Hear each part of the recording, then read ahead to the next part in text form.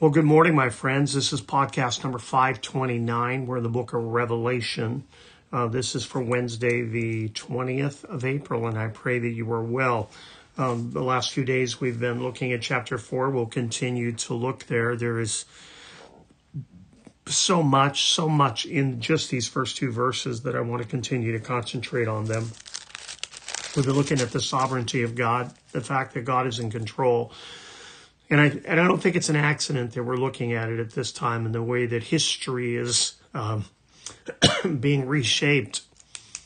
A lot of things on this continent, a lot of things around the world are happening that look like chaos and look like the world is out of control, and yet we're reminded today that God is in complete control. Well, let me pray for us before I preach too much, and let's get into this. Lord, I ask you to open our eyes and enhance our understanding so that we can grasp what you want us to learn today. I also ask you to enable us by your Spirit to apply the truths we learn to our daily lives and to be guided moment by moment by your word. Grab your Bibles and your notepads and pens and let's look at Revelation 1:3, our memory verse. And again, if you're driving your car, you don't have to grab anything. You can just hold on to the wheel and listen. Revelation 1:3, blessed is the one who reads aloud the words of this prophecy, and blessed are those who hear and who keep what is written in it, for the time is near. And then we turn to our verses today in Revelation chapter 4. And you say we were there yesterday and we were there the day before. Well, we're still here.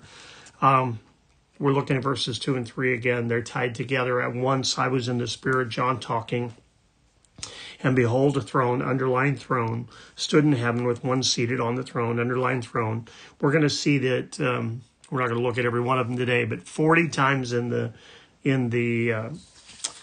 Bible, in the book of Revelation, we see the term the throne mentioned, which is about 3/4 of all of the New Testament occurrences. So what are we looking at here in Revelation chapter 40 when we're talking about the throne? It's significant, right?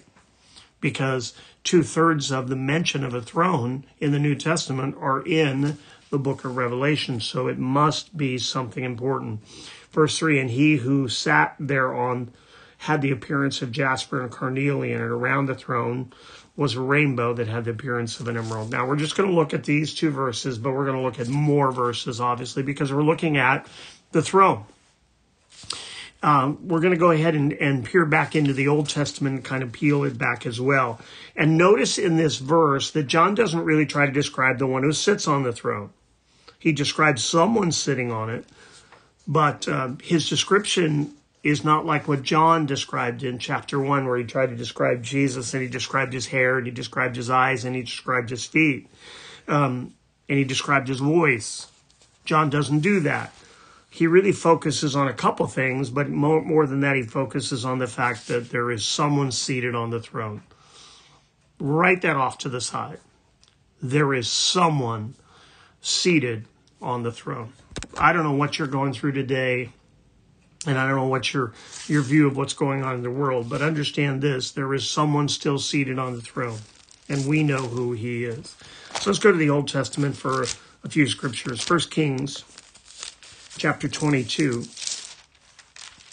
and verse 19. 1 Kings chapter 22 verse 19 says, and Micaiah said, therefore, hear the word of the Lord. I saw the Lord sitting on his throne, and all of the host of heaven standing beside him on his right hand and on his left. We're looking at a situation, a difficult time in the time of the Israel and the time of the kings.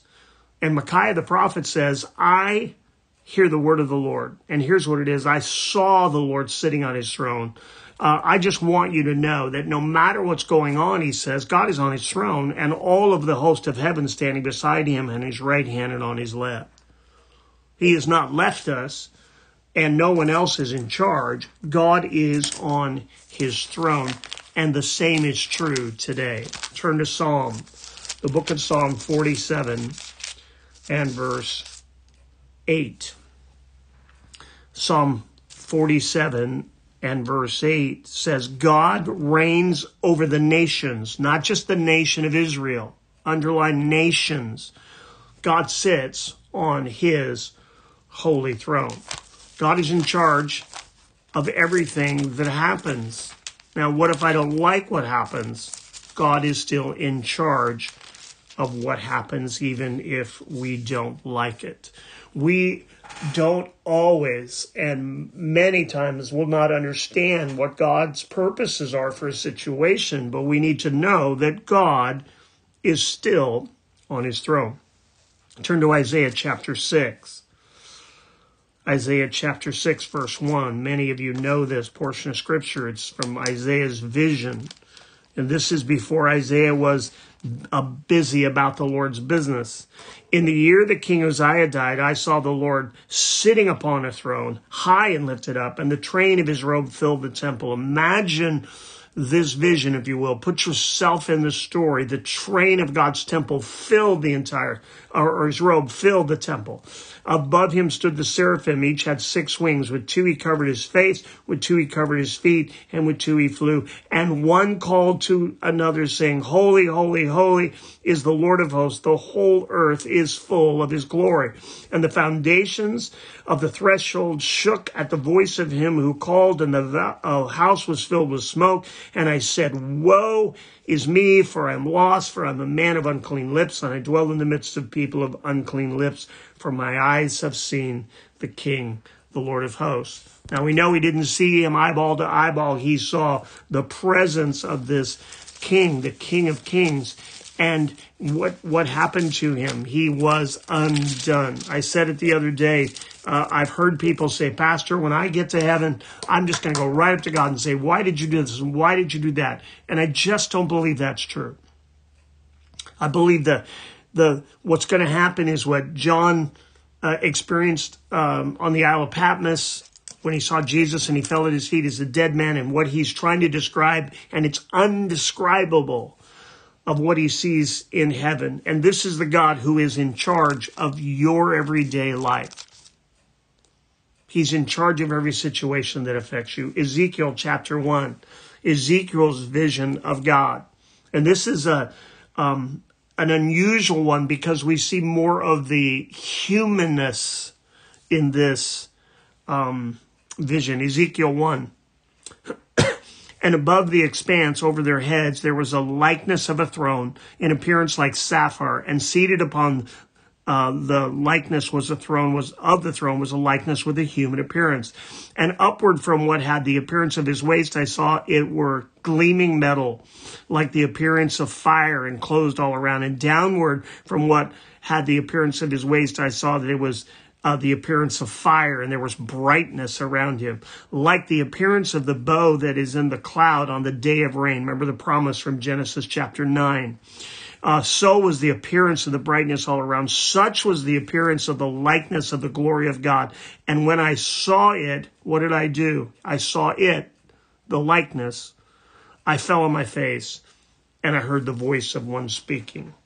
God is about to use Ezekiel in a powerful way, but in order to do that, he really needs to show him who he is. And so he begins to do that. And what does God do in the New Testament to make God known to us? He sends his son, John chapter 1, verse 14, and he wraps him in human flesh so that we can experience and know God, because Jesus told his followers in John chapter 14, if you've seen me, Philip, you've seen the Father. I and the Father are one. To know me is to know the Father. And so God reveals himself in Jesus Christ and shows himself to us and walks among us and pays the price for your sin and for mine. And all of this is for the glory of God. It's for our benefit, but it's all for the glory of God. And as John is looking into heaven and he's trying to describe this, he's just realizing there is no description. Look at 1 Timothy, a couple scriptures in 1 Timothy chapter 1. 1 Timothy chapter 1. Last night we had a friend over. David is just I love him. And he loves to talk scripture, and he loves to talk about Revelation and Daniel and prophecy. And so we were talking about it. We were talking about this revelation, this beautiful picture of God revealing himself in chapter 4. He, remember, invited John up. He said, come up here, to show John that all of the things that he was showing him came from this throne room where God is seated on the throne. Look at 1 Timothy chapter 1. Paul describing our God in 1 Timothy chapter 1 verse 17 says, to the King of the ages, immortal, invisible. Why does he say invisible? Because God is a spirit. John chapter 4:24. And those who worship him must worship him in spirit and truth. But Paul saw Jesus, the resurrected Jesus, on the road to Damascus in Acts chapter 9. The other disciples walked with Jesus in human flesh, John chapter 1 and verse 14. But Paul saw him in his resurrected appearance on the road to Damascus, and it blinded him. He was temporarily blind. And then in 2 Corinthians, I believe it's chapter 12, he's vaulted into the third heaven. And so what he saw there, we don't know because he couldn't describe it. But he says he's the King of the ages, immortal, invisible, the only God, be glory and honor forever and ever. Amen. And here he's talking about God the Father, God the Son, God the Holy Spirit, and the incredible truths about him, that he is the King of the ages, he is immortal, he is invisible, he's the only God. Now turn a few pages over to 1 Timothy chapter 6. I sound like I'm preaching today, but I'm just excited about the Word of God and excited about the fact that my destiny is in the hands of God. I'm tired of people saying you control your own destiny. You don't. You don't. Your days were numbered before you were born. God had a plan for your life, and God wants to reveal that plan to you. And we do that. He does that as we submit to him. Romans chapter 12, verses 1 through 3. You can look that up later. Look at 1 Timothy 6 and verse 16. Talking about our Savior, it says, who alone has immortality, who dwells in unapproachable light, whom no one has ever seen or can see. To him be the honor and eternal dominion forever. Talking about God and how he was unapproachable. The Father God is unapproachable, but he sent his Son wrapped in human flesh so that he became approachable for you and for me. That is exciting. That should be exciting to us. Gordon Fee, talking about Revelation chapter 4, verse 3, and this description of the stones, he says this, these are the first and last of the 12 stones mentioned in the description of the breastplate of the high priest, and they're both red. So go to Revelation chapter 4, verse 3, and let's just be reminded of what John says here. Remember, John's doing his best. And he isn't even trying to describe God. So he describes something about it. He said, and he sat there, he who sat there had the appearance of these two stones, jasper and carnelian, and around the throne there was a rainbow that had the appearance of an emerald. These two stones, he says, are both red. The jasper stone probably representing majesty, holiness, and purity. The carnelian stone signifies the wrath or the judgment. See, God is both on this throne. He is pure, he is awesome, he is holy, he is majestic, and he's also the righteous judge who sits on the throne. And then John says, I saw a rainbow that looked like an emerald surrounding the throne. Remember in Genesis, let's go there, chapter 9. Genesis chapter 9. After the flood, after the destruction of the earth, God promises that's not going to happen in that way ever again. Look at Genesis 9, verse 13. He says, I've set my bow in the cloud, and it shall be a sign of the covenant between me and the earth. when I bring clouds over the earth and the bow is seen in the clouds, I will remember my covenant that is between me and you and every living creature of all flesh. And the waters shall never again become a flood to destroy all the flesh. When the bow is in the clouds, I will see it and remember the everlasting covenant between God and every living creature of all flesh on the earth. God said to Noah, this is the sign of the covenant that I have established between me and all flesh that is on the earth. God establishes his covenant with Noah to never destroy the earth with a flood again. And what a beautiful promise this is. So if you put together this picture around the throne, now remember, around the throne, it's no longer a bow, it's a complete rainbow, because everything in heaven is complete. So it's surrounded with this beautiful bow, and it looks like an emerald, he says. And it's just absolutely gorgeous. So if we put the bow together and we put the stones together, we put them all together, we have a vision of God's majesty, God's splendor, God's glory, and God's faithfulness. He is beyond description in appearance and utterly reliable in his promises. He is awesome, magnificent, transcendent, and spectacular. There is no other God like our God.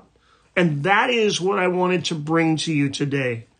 I want you to understand that no matter what you're going through, no matter what your situation is, even if you've brought it on, even if out of your poor choices and the things that you have done, you have put yourself in a situation where you feel like God can't possibly know where I'm at or care where I'm at, and God can't possibly love me anymore. Can I tell you that God is madly in love with you? He's not mad at you. He spared not his only son, Romans 8:32. He factored in your sinfulness. He factored in your arrogance. He factored in your mistakes, just like he factored in mine. And I look in the mirror sometimes, and at the end of the day sometimes, and I wonder, what in the world drives me to make the mistakes that I make? And then I understand that I'm still in this flesh and I'm still tempted by sin, and I need to go to my God and I need to ask him for forgiveness. He doesn't resave me. He cleanses me from that sin, and we're back in right, intimate relationship, because the Bible says when I ask for his forgiveness, I come to him and I'm repentant and I'm humble. He forgives me and cleanses me from all unrighteousness. Again, I'm not resaved. You're not resaved, but you're cleansed from the mistakes or the sins of the day. And we need to do that. We need to keep short accounts, as they say. And we need to not wallow in our sin or pet our sin or play with our sin. We need to repent of our sin. The God that's on the throne is not only beautiful and majestic and pure, he's the righteous judge who must judge sin. But aren't you thankful that he placed all of that on his son, Jesus Christ, and paid the price? And because of Christ living his sinless, perfect life and being willing to become the sacrificial lamb, my sin goes to him and his righteousness comes to me. I couldn't approach him. I couldn't find forgiveness on my own. But because of the price that Jesus Christ paid, my life is in his hands. And no matter how shaky things look, and you may be a mess, but you're God's mess, God loves you and cares for you. So come to him and ask him to forgive this sin and be back in right relationship with the Lord. Because if we harbor sin in our life, if we play with sin, if we hold on to sin, the Bible says he will not hear our prayers. So I'd ask you this morning just to submit those things to the Lord. 1 John tells us that if we confess our sin, he's faithful and just to forgive us our sins and to cleanse us from all unrighteousness. And know this, God is still on the throne. Let me pray. In 2 Peter 3:18, but grow in the grace and knowledge of our Lord and Savior, Jesus Christ. To him be the glory both now and to the day of eternity. Amen. God bless you. Until we talk again.